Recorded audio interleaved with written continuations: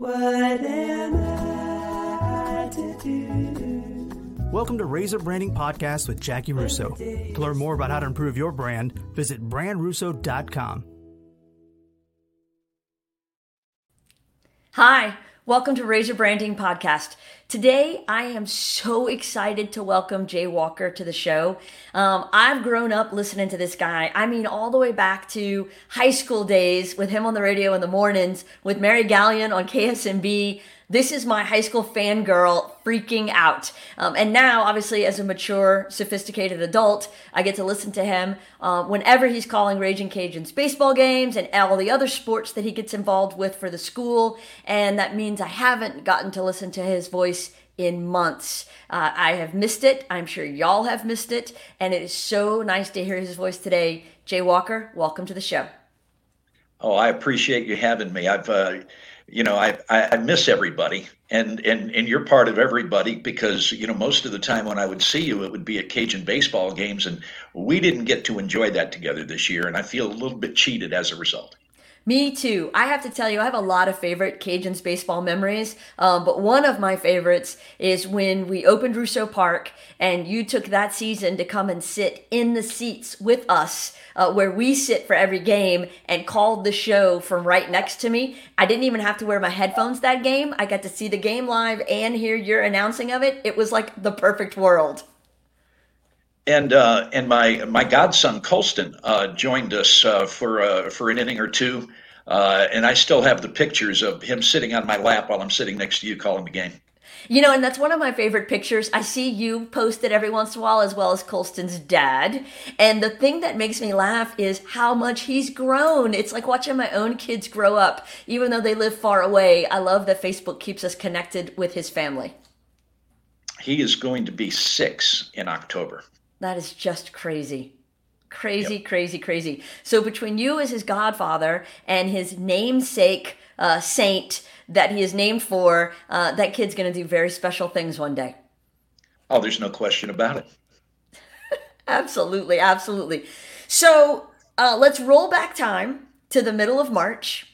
The pandemic has become a reality affecting all of us.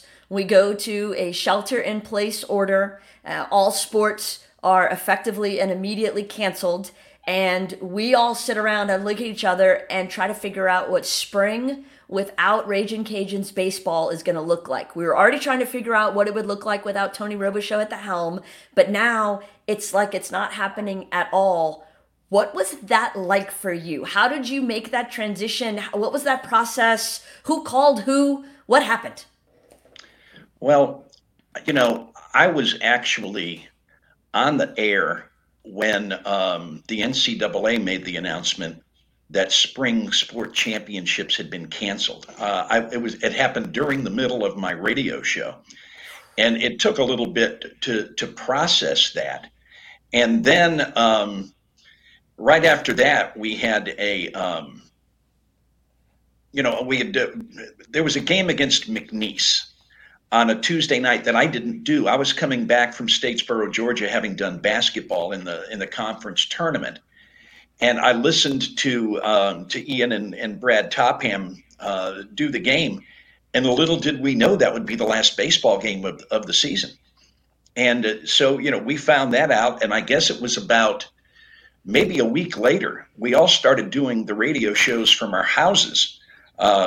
Because we were going remote, and then of course about a week after that, I was told I was being laid off because of the pandemic, and so I next day I returned all that equipment and cleaned out my office, and for the first time in my life, found myself unemployed, and it was not a shock at all. I even had a conversation the day before with Tim Buckley from The Advertiser, and we were talking about how the lack of sports could affect us. And I said, Tim, I don't know if I'm going to have a job tomorrow. And as it turned out, I didn't.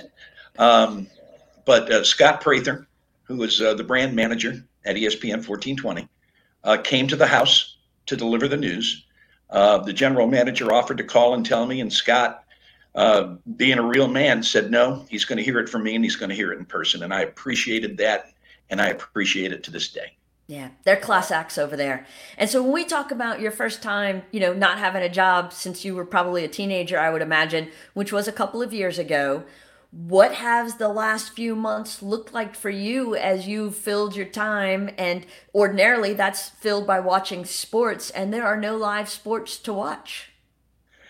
Well, I have become friends with Netflix. Um, that has been that's been a little bit of it.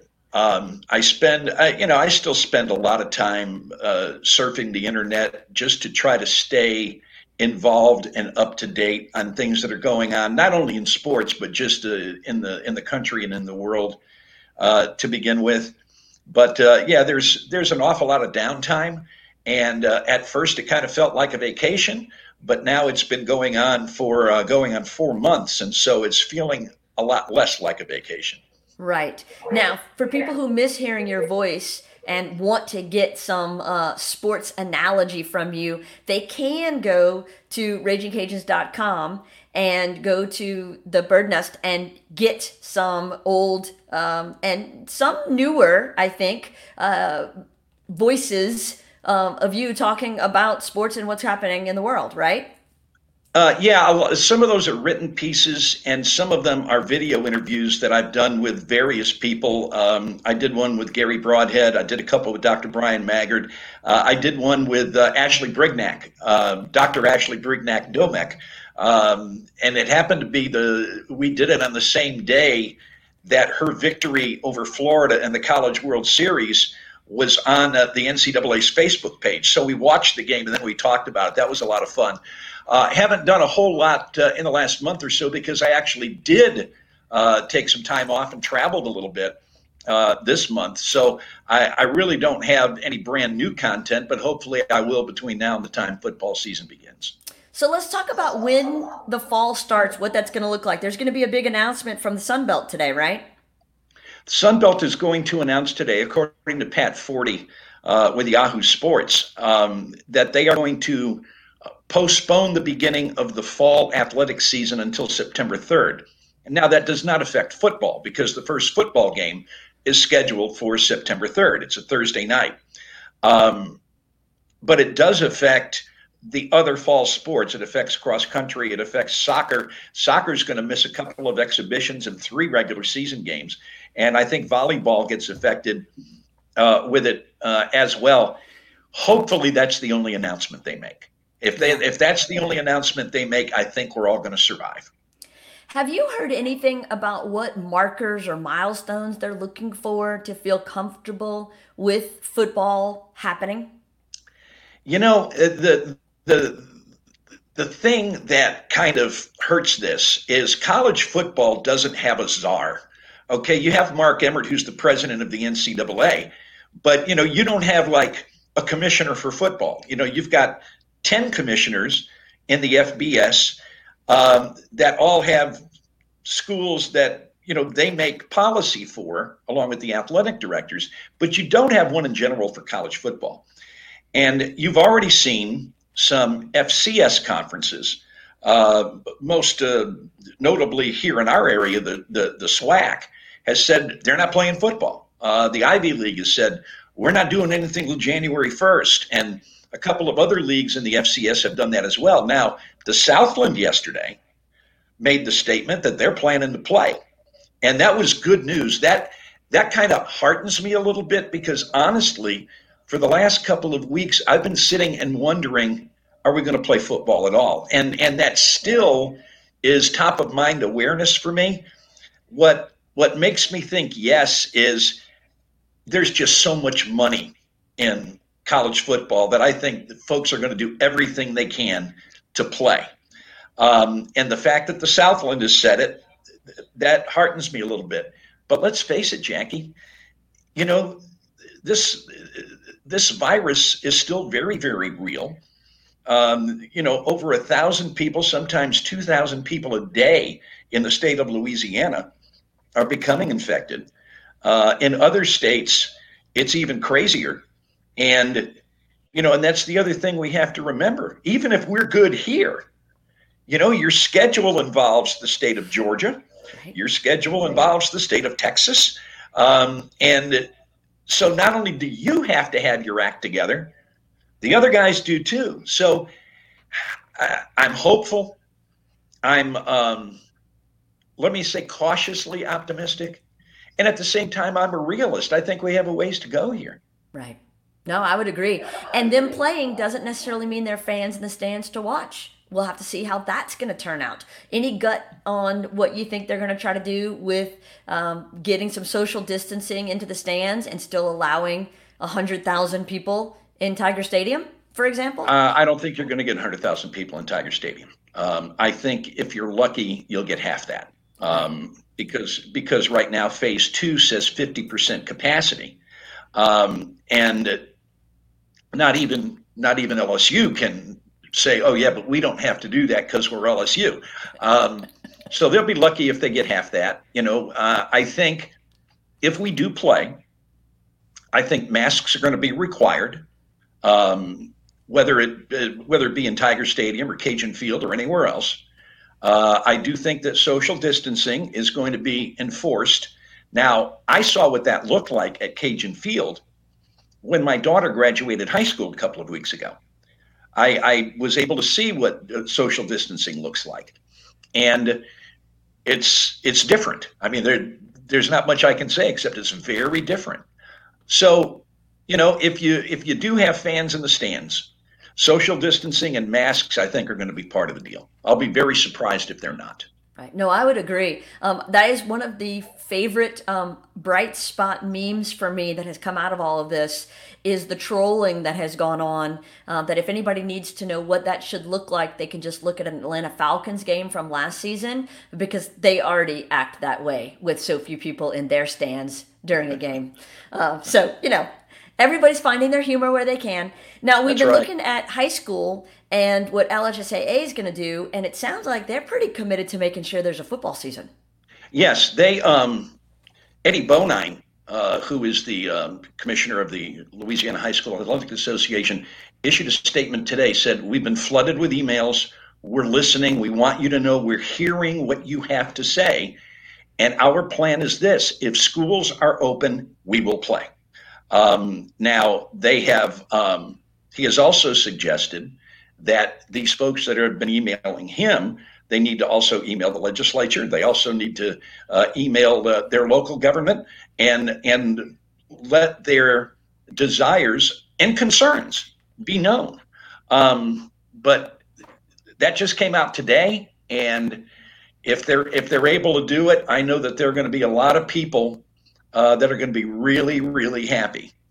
And if they're not able to do it, then some of the people that are going to complain the loudest are going to be those people that didn't social distance, that didn't keep their hands clean, that didn't wear a mask, and they'll blame everybody except themselves. Right.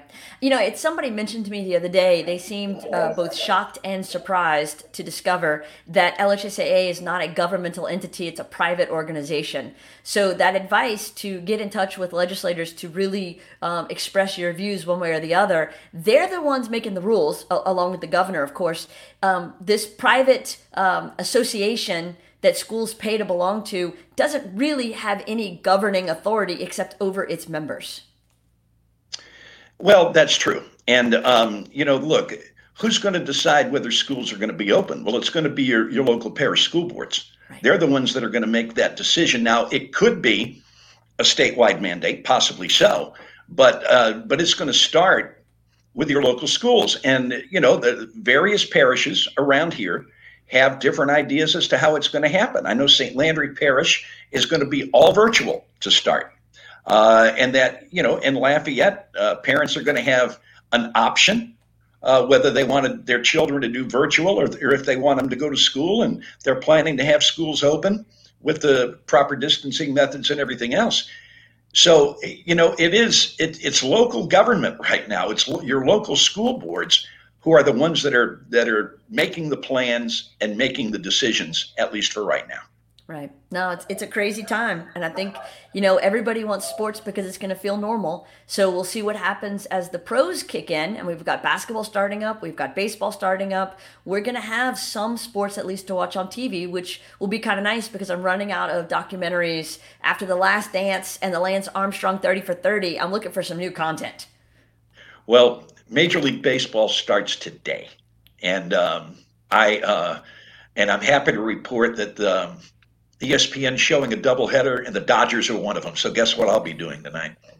I have to tell you, Jay, the 6 or 7 years that I lived in LA, going to Dodgers games was one of my absolute favorite things to do. I love that park. I love that area. And it was a fun time to watch the Dodgers in the 90s. I got a chance to go one time. And I actually had to go out to Fullerton, California to cover a softball regional for the Cajuns. Steve Peliquin had been in an auto accident, broken his leg, and he couldn't fly. So I had to go out and do that. And when the plane landed at John Wayne Airport, I went to the hotel. I threw my bags into the hotel and went right to Dodger Stadium and saw Greg Maddux pitch for the Braves. Kevin Brown pitched for the Dodgers. Dodgers won 5-2 in a game that took 2 hours and 14 minutes. Wow. It was great. Maddux was efficient. Yes, they both were at that time. Yeah, that was awesome. That is great. I take each kid to LA on their 18th birthday. That's kind of our little mother-child trip. And so a couple of years ago, I had the privilege of taking Jackson, and we got to catch a Dodgers game. Our game lasted 5.5 hours. The final score was 28-2. And we got to see every position player throw about 20 pitches as they ran out of pitching in the 5th inning. Wow. It was a very different experience. I like your game better too. My game had a lot less traffic upon the exit though, because we were the only people still in the stadium by the time the game ended. Oh, I'm sure that's right. That's crazy. So let's take it all the way back to the early days. How'd you get your start in radio? Where did you start? What was it like then, especially compared to now? Well, I started at KEUN Radio in Eunice. I was taking classes at LSUE, and I had a night psychology class.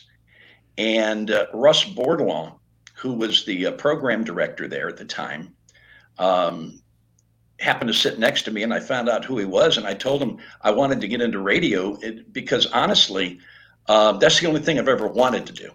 Little kids when they're 5, they want to be a fireman or a cop or whatever. I wanted to be on the radio. And so I recorded an audition tape, and they hired me, and I did like 3 hours a week on Saturday night, I think. And of course, back then we played actual records on the radio, 45 RPM records. Commercials were played on cartridges. Reel-to-reel tape was used a lot. And we thought we were somebody because we had a remote start for our turntables. We'd flip a switch and the turntable would start. We thought we were special. It was, and back then, 24-hour radio really didn't exist much. They signed off every night at 11 o'clock, I think, and then signed on the next morning at 5. So I had to take the radio station off the air on the nights that I worked. And eventually that turned into something full-time. Worked a couple of years there and went to Abbeville for a couple of years at KROF, and then back to Eunice, and then got hired to come to Lafayette by Mike Mitchell, and I started working at KSMB that was known as K94 in June of 1977, June the 20th, as a matter of fact. Wow.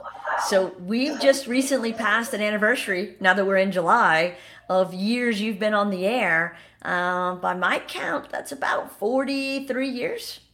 No, by my account, that's about 43 years since I came to Lafayette. Sure.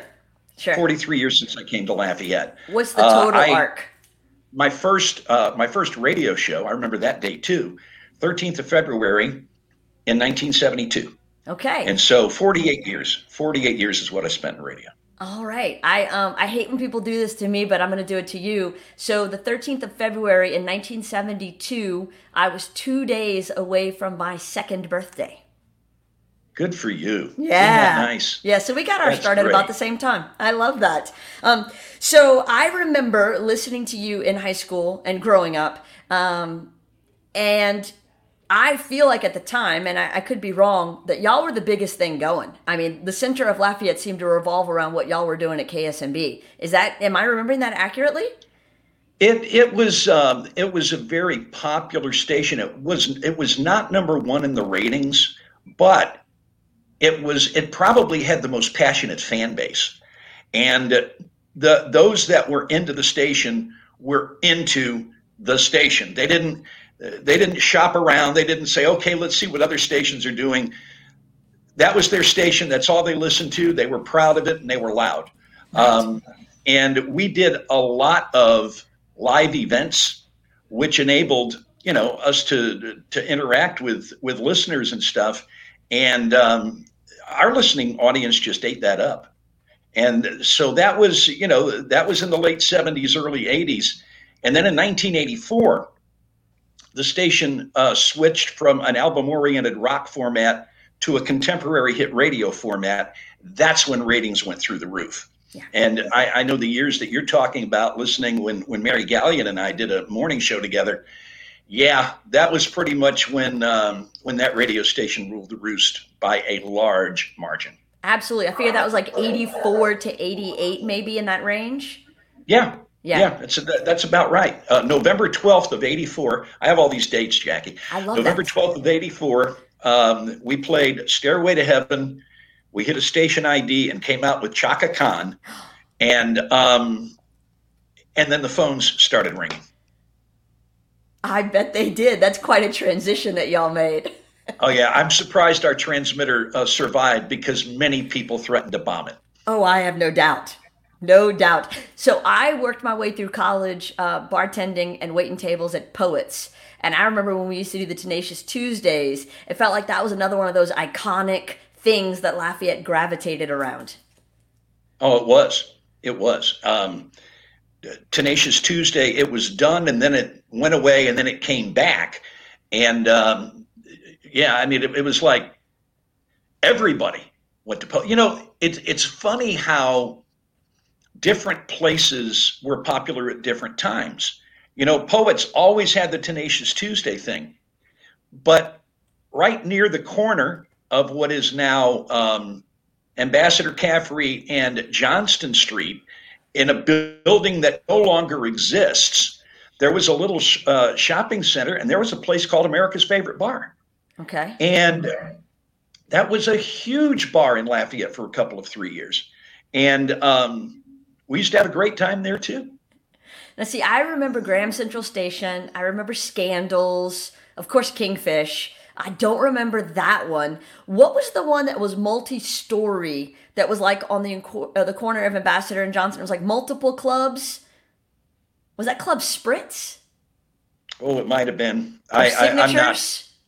I'm not remembering that. See, as soon as I hear Signatures, I'm thinking Girbaud jeans with a tight roll on the bottom. That's very 80s, 90s fashion. I was never a fashionista, so I can't help you with that.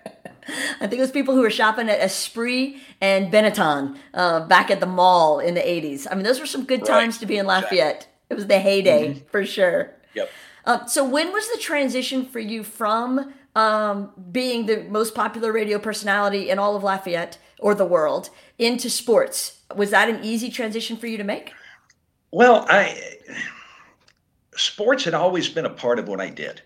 I started calling high school football on the radio a year after I got into broadcasting. And so I did high school sports off and on the entire time, it seemed. And then in the early 80s, early to mid 80s, I was still on the air at KSMB, but Channel 15, which was an independent station back then, signed a contract with the university to do like 6 or 7 football games and about 15 basketball games a year, both home and on the road. They had their own production truck that would go to all of these places. And I was fortunate enough to be selected to do the play-by-play for that. And so I did that for till about 1990, and also started doing high school football on television around that time as well. And so the TV thing lasted until, 5 or 6 years ago. I was still doing it when I was in town. But that's how my that's how my relationship with UL started, was doing television broadcasts on Channel 15. Now, I got off the air at KSMB in early 1988, okay, and started having to wear a coat and tie to work because I was in management. And that went on for about a year and a half, and the radio station was sold. And Tom Galloway, who owned KSMB and KXKW, sold those properties, turned around and bought KPEL KTDY. Now, the agreement was for a 3-year period, he was not allowed to contact anybody at KSMB or KXKW to go to work.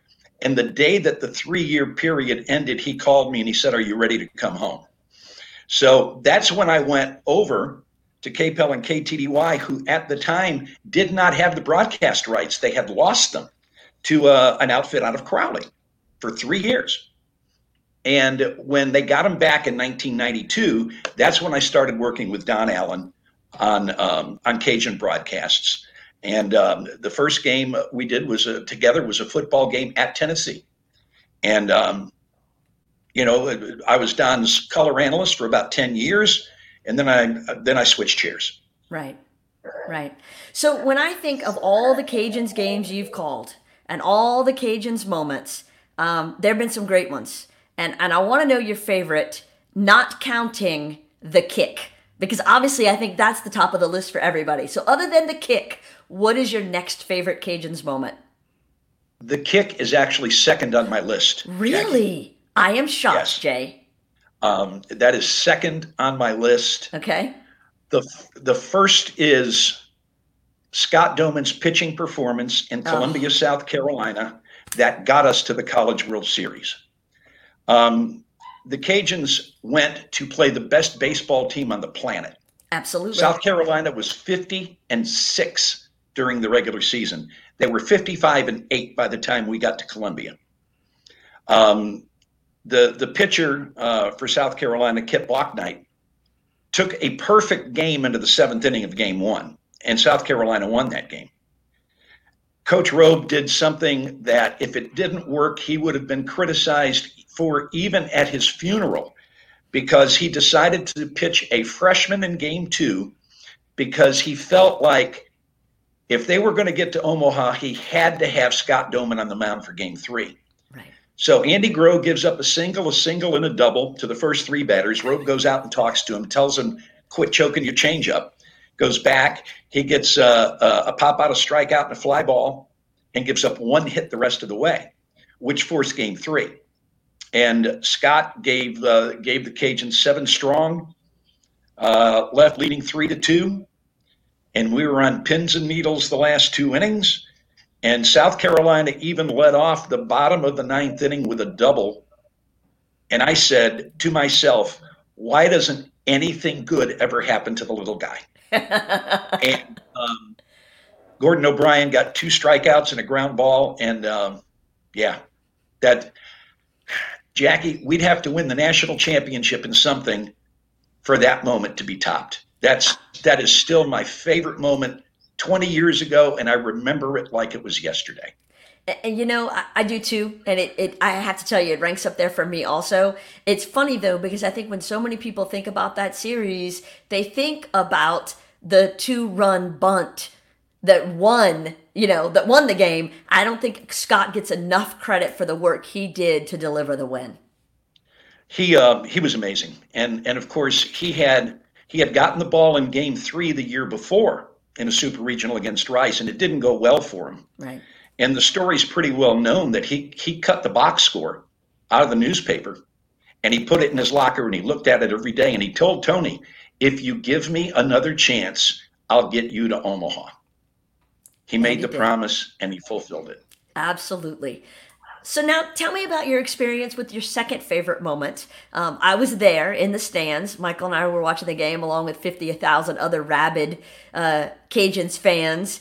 It was a big moment for the school, and I think you called it beautifully. What was going through your mind? Well, one of the things that was going on during the game was Wright Waters, who at the time was the commissioner of the Sun Belt Conference, was sitting in the booth right next to me. Now, the Sun Belt had not had a ton of success in the New Orleans Bowls. They had won a few, but they lost more than they won. So he's sitting there. He's sitting there watching. He shows me his phone when they delivered the attendance, which was 42,000 plus. It set a record. And you know that you're winning the game. You're winning the game, and you're winning the game. And then you got 30 seconds left, and you're losing the game. And I looked over at Wright, and he looked like somebody had just shot his dog. And it was just it was a miserable feeling. And then you come out and you complete a couple of passes, and they send Brett Baer out to try a 55-yard field goal, and there's a penalty. Right. And it moves 5 yards a little closer. And I remember, and I even said this during the broadcast, that on the monitor, they showed Mark Hudspeth, and you could read his lips that he's going to make it. He's going to make it. And I even mentioned that before the kick. And the feeling was incredible. You know, Wright was, he wasn't a hugely big man, but he also wasn't tiny either. And I swear he had hang time in the booth next door. He jumped up in the air, and I'm telling you, Jackie, he had hang time. He was so happy. And what I remember is after we did the post-game show, tore everything down and started to leave, I was on my way back to my car, and I saw Tyla, Coach Hud's wife, standing outside in the hallway underneath the stadium, and I just put all the equipment down, and I went and I just hugged her for a long time. I told somebody one time, I've called a lot of bad football in my career. I remember a 5-year period from 1997 to 2001 when the Cajuns won 9 games total in 5 years. So being a part of that, the first bowl game that they had played in modern times, and to win it the way they did, and to be able to sit and call that and remember all of the bad football I'd seen over the years, it was a really, really big thrill. And they played a couple of nights later, I guess they replayed the game on ESPN 1420, and I got a chance to listen to it. And I don't usually get that out of control when something happens. I'm kind of never too high, never too low, but yeah, I lost it on that one. I lost it. And you know what? I'm not sorry either. I think you just showed the emotion of the moment. I think that you were present and you had a very accurate, really look at what that moment was going to mean to Cajuns fans, because you think about what happened for the next decade of football and what we've been able to enjoy compared to the decade previously. As you mentioned, 9 wins in 5 years. That whole season was a seminal turning point for us. No, it was. And it was a season that nobody expected. You know, if you remember, there was one publication that came out, preseason publication, that ranked the teams from 1 to 120, and we were 120. We were dead last. And, Hud was a tremendous motivator, and he surrounded himself with some pretty good coaches, and they got the most out of those guys, and wound up having a heck of a year. And to get that New Orleans Bowl invitation, that was special, because you were going to get to do it, and you were going to get to do it right down the street where your fans could come and participate. I do remember, though, that by the time the game ended, because it started like at 8 o'clock. Right. So by the time we were getting out of there, it was almost 1 o'clock in the morning. We were exhausted, and we didn't even celebrate. We just, went back to the hotel and went to bed, and because it was people, all you did was sit on your butt and do the game. It's true, but let me tell you something. Mental fatigue causes physical fatigue. And I was wiped out when it was over with. That whole game was such an emotional roller coaster, and being in the city with all those Cajuns fans, for all of the challenges later in the relationship, I will be forever thankful to Coach Hud for what he brought to us and the bar with which he raised our program in terms of expectations and excellence. And I don't think we have a Coach Napier if we didn't have a Coach Hud. And so, I appreciate that and all that he brought to us. Yeah, I agree. I think that as you said, the last couple of years, he probably made a couple of mistakes with some things that he said or some things that he allowed to happen. But it's not going to take away from 4 New Orleans Bowl wins in a row. One of them over Tulane with a huge crowd on hand, where they had to open the upper deck for the only time that's ever happened in New Orleans Bowl history. Those days were fun. And you're right. There's no way, if HUD doesn't have success, there's no way we get Billy Napier to come to Lafayette. Yeah, no way. Saban Jr., he doesn't come here unless he sees what we can do to support a winning team. Absolutely. Yes. Yes. The quality of our football has increased greatly. I knew we'd get to it eventually, but let's talk baseball. It was a hard year, I think, for all of us last year. And it's been really weird now not having baseball at all, much less not having Coach Rope. So take us back to last year and walk us through that time if you can.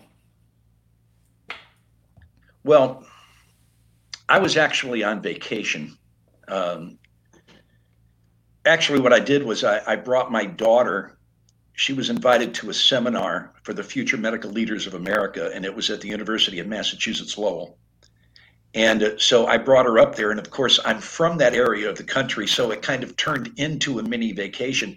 And it was then that Tony had his heart attack.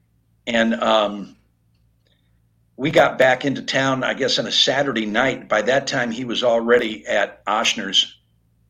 And I felt so, I was all those miles away. I wasn't getting updates. I didn't know. All I could do was say, you know what? If they had to move him to Ochsner's, that's not good. Right. And that's about all I knew. And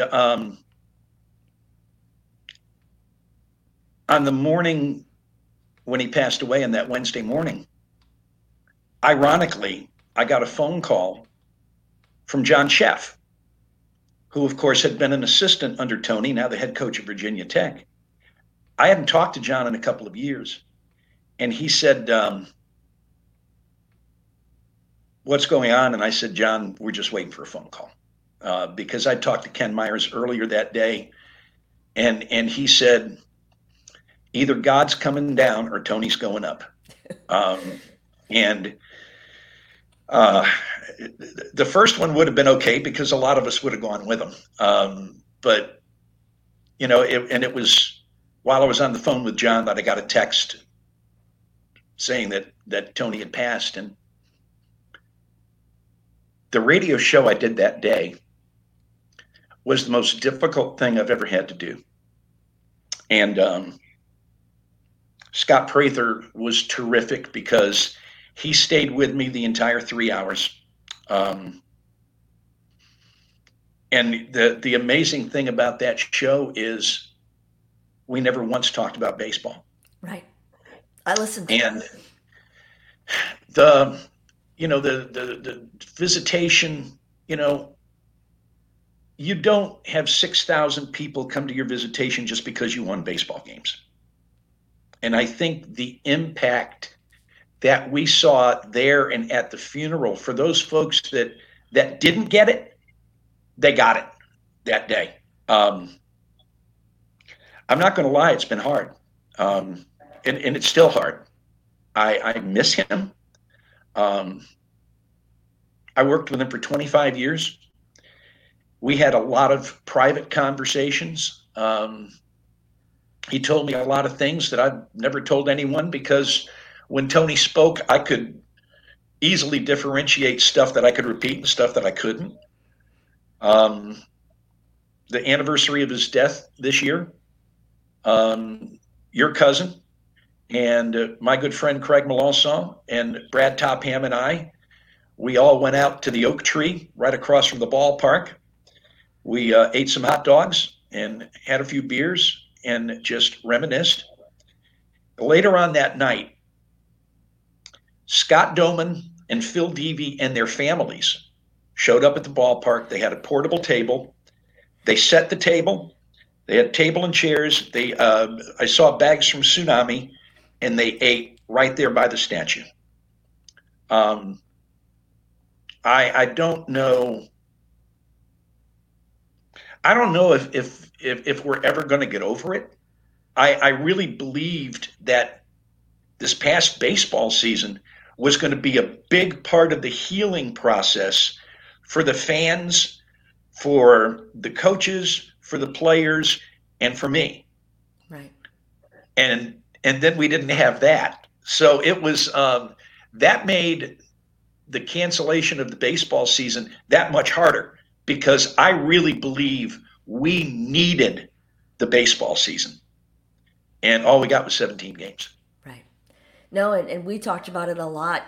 Do we continue to 36 next season? Do we just pick up where we left off? Because he didn't get his due. I envisioned the season as we went from school to school, there would be some sort of honorary example that each team would do throughout the season. And I sensed that that's probably what they all had planned based on the first 17 games.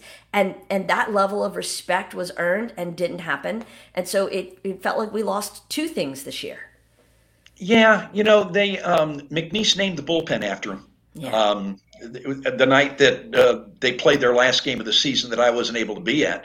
But you're right. I think in the travels during the season, especially when league play started, there were probably some things planned that were going to honor him. Look, we're always going to honor him. We're always going to honor him. But this is Matt Degg's program now. This is Matt Degg's team now. Matt Deggs has the same moral compass that Tony Robichaux had. For sure. But make no mistake about it, he's a very different baseball coach. For and sure. his approach is different. He's more of a hitting coach, not a pitching coach. He's a lot more intense. Tony hated to lose, okay? He hated losing more than he enjoyed winning. Multiply that by about 6, and now you've got the personality of Matt Deggs. They got the right guy at the right time. He's the guy that we needed, and he's going to do a marvelous job as the head coach. And I think that's going to start in 2021. I mean, I'm not going to be surprised if we go out and win the league in 2021. And his goals are very, very high. I'm looking forward to it. It was very difficult not having the season last year, and I think it was really tough for him. Right. Well, and I think he's got a lot to prove, not to us, but to himself. He's doing his thing, and we're going to be good. I'm sorry, say it again. I just said he's got a lot to prove, not to us, but to himself. I think Coach Deggs has set some very high standards and goals for that program. We got off to a very slow start. And on that Sunday, we had lost the first 2 games. And on that Sunday, we were going to do a pregame interview. And he said, I feel like I'm letting everybody down. And I said, Matty, it's a long season. We're going to be fine. Just keep working, keep grinding. It's the thing that you've always said, keep grinding. He said, but I feel I'm failing. And I said, no, it's all going to be all right. And, they won 7 out of their last 8. And I think that they were getting ready to bust out, I think. I still don't know how good they would have been, but I think that they would have been a pretty good ball club this past year. But, he has said it. He said what he does here, he does to honor coach. And that's not going to change. Right. And I look at everybody that's done things to honor coach. Phil Devey put together one heck of a squad of all-star donors and contributors, and that statue is something special. 7 months. Think about it. 7 months. He got the guys together. He got the pledges. They found one of the world's most famous people when it comes. He built Jackie Robinson's, okay, and was able to get all of that done from the idea to the unveiling in 7 months. Phil Devey's a rock star. He's Canadian, but he's all right. A rock star. Yep. I heard this story, and I've never really talked to Phil about it. When he was pitching at USL, he said something about he would really like it if on nights that he pitched that we would play the Canadian national anthem before the U.S. national anthem. That didn't go over real well with Robe. But Phil's here now. He's one of us, and boy, I'll tell you, he's really something else. I'm just amazed at what he was able to do, but not surprised, Jackie. Not surprised. Oh, I agree. I agree. After watching Phil play, he moved on, and I didn't really hear his name again. And then when he came back to town, and he started Next Level Academy and started working with young baseball players, Jackson, my son, was right in that age range. And so he ended up being Jackson's first travel baseball coach and the first guy to really help develop him into the pitcher that he is today. And so we got to know Phil real close then. And I think Michael learned a lot from Phil as a coach because Michael was coaching Little League at the time. And so I've always got a soft spot in my heart for Phil, and the way he approaches baseball, obviously instilled in him by Coach Robe. It's a good system. It really is. And the life lessons that he learned, he has passed on not only to folks that he's coached, but especially to his children. He and Heather have done an amazing job raising those kids, just as Scott and Tara have with their family. And I love the fact that they're still so close to the point where their families got together in front of that statue and had dinner earlier this month. I thought that was very, very cool. Yeah, that is very cool. I do a lot of, walking. I like to call it running, but it's really just a very quick walk in my neighborhood. And I'll often walk to the statue and just, have a little chat with Coach. It's such a beautiful spot. And I love that he sits in the shadow of the stadium he built. I think it's very appropriate.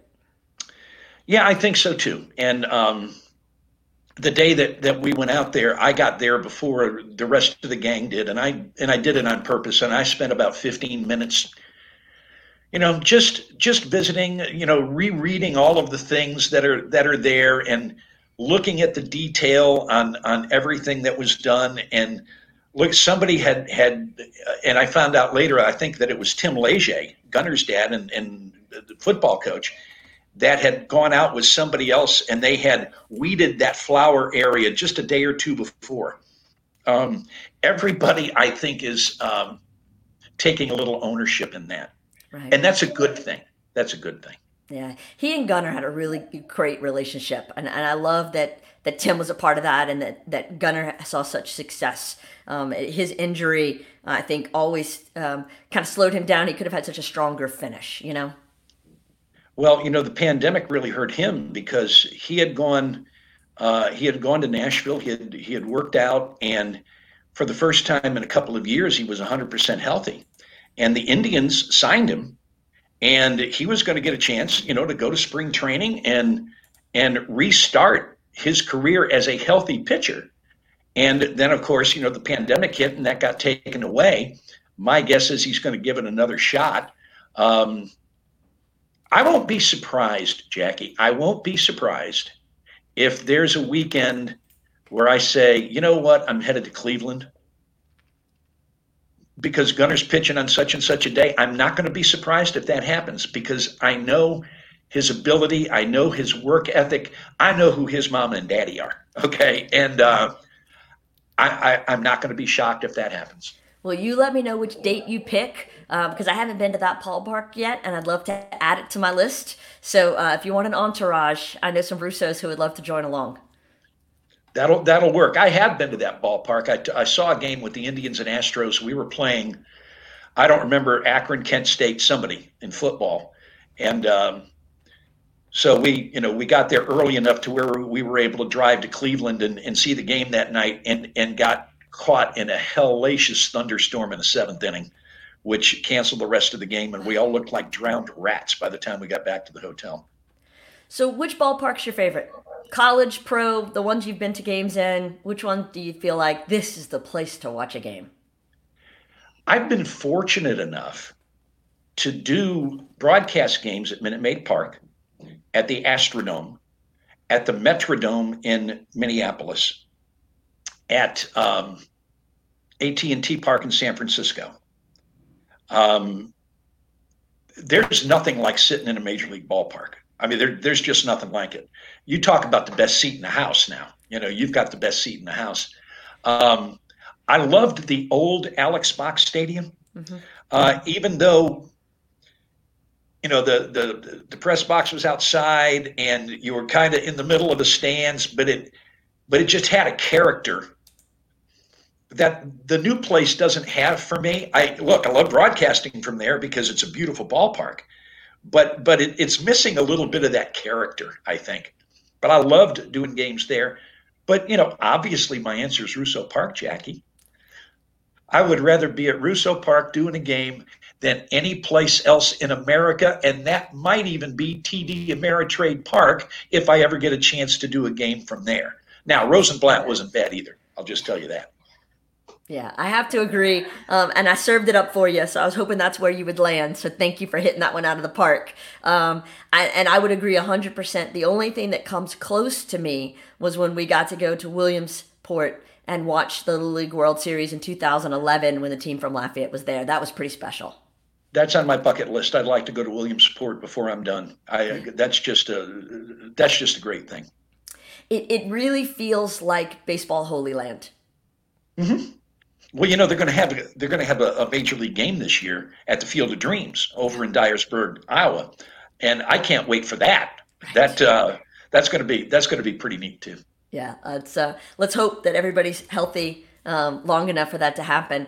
Now, your beloved Astros, and I know not really beloved by you, but I noticed in a couple of games, was it yesterday or the day before, there were a number of players getting plunked at the plate, Jay. Do you think that's going to really ramp up with opening day today as the season moves on for them? I'm not going to be surprised if it happens a little bit. I don't expect it to be really widespread, but they have the name the Cheetos now, and they kind of earned it. So that's it's the way it goes. And the asterisks, I like that one the most probably. Yeah. I think that they should all wear a little extra Evo shield when they play the Yankees because I'm sure they're going to come a little harder for them than usual. If we look at everybody who was in some sort of scandal around the end of the winter, beginning of the spring this year, who do you think is most relieved by having COVID distract from the scandal that they were in? It's a toss-up for me between LSU basketball and the Astros because I think they both were about to get a little more publicity than they wanted. Well, LSU still may get that publicity. If you read reports that there's probably something coming down the pike, but no, the Astros now have had an extra 3 months or so to kind of get past everything. And that thing would have been talked about every game they played in had the season started on time. It'll be a little bit less so now. It's still going to get mentioned. And there's still going to probably be a price to pay. But no, I think they're the ones who came out best with this pandemic slowing things down a little bit. I have to agree. I am shocked to tell you that this has been 56 minutes that we've been talking, because it feels like about 6 minutes. But Michael just, as my producer, likes to keep me on track. So about 4 minutes ago, he sent me a message that said 30 minutes left. And I was like, oh no, my friend, we're 50 minutes into this already. Jay, I could do this for hours. The number of stories that you have, the experiences that you have had, of all your sports, of all the people, of all the things, not counting the moments we've covered, and obviously Coach Robe, what are some of the things that people probably don't know about the time you've had in sports that have really touched you the most and meant the most to you?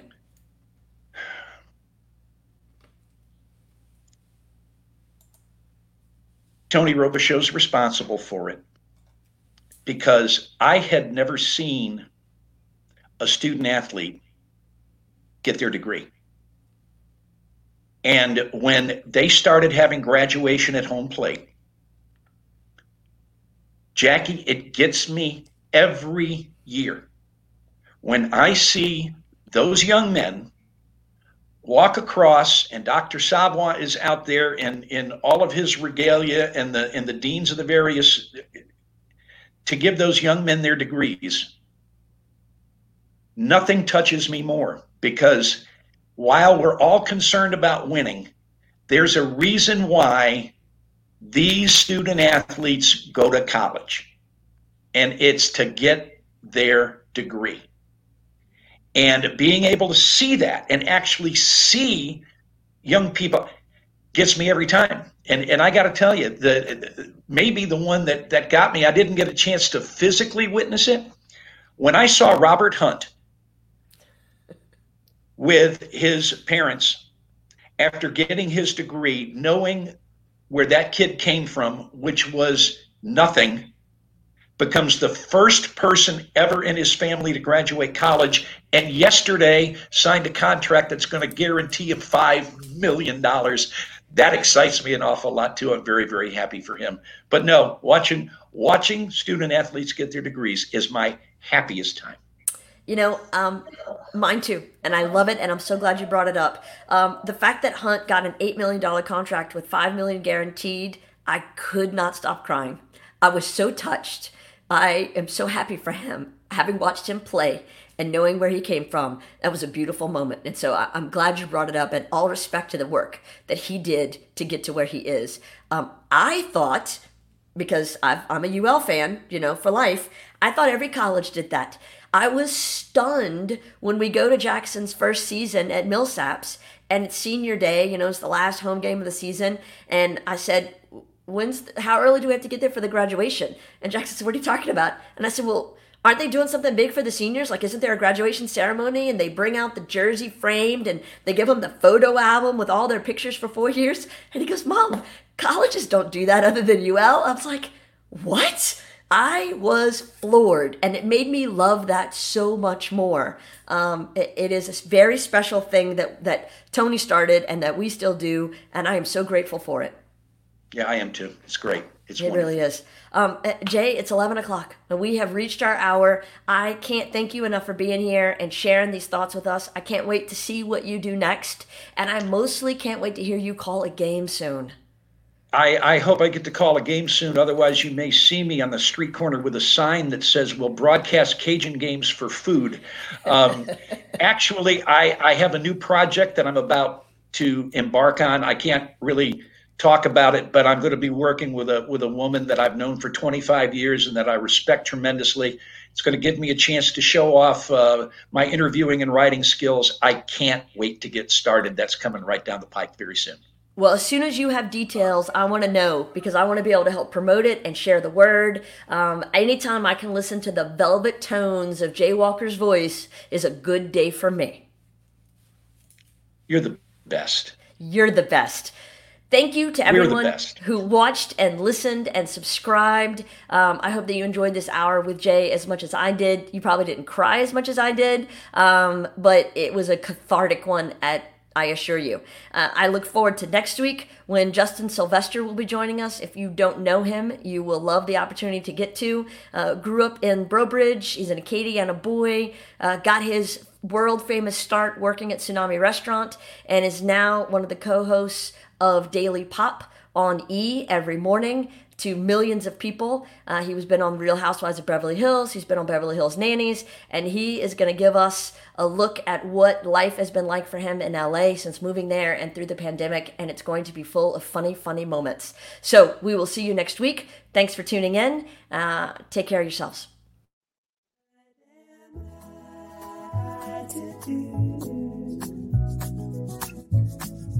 Well, the day is through.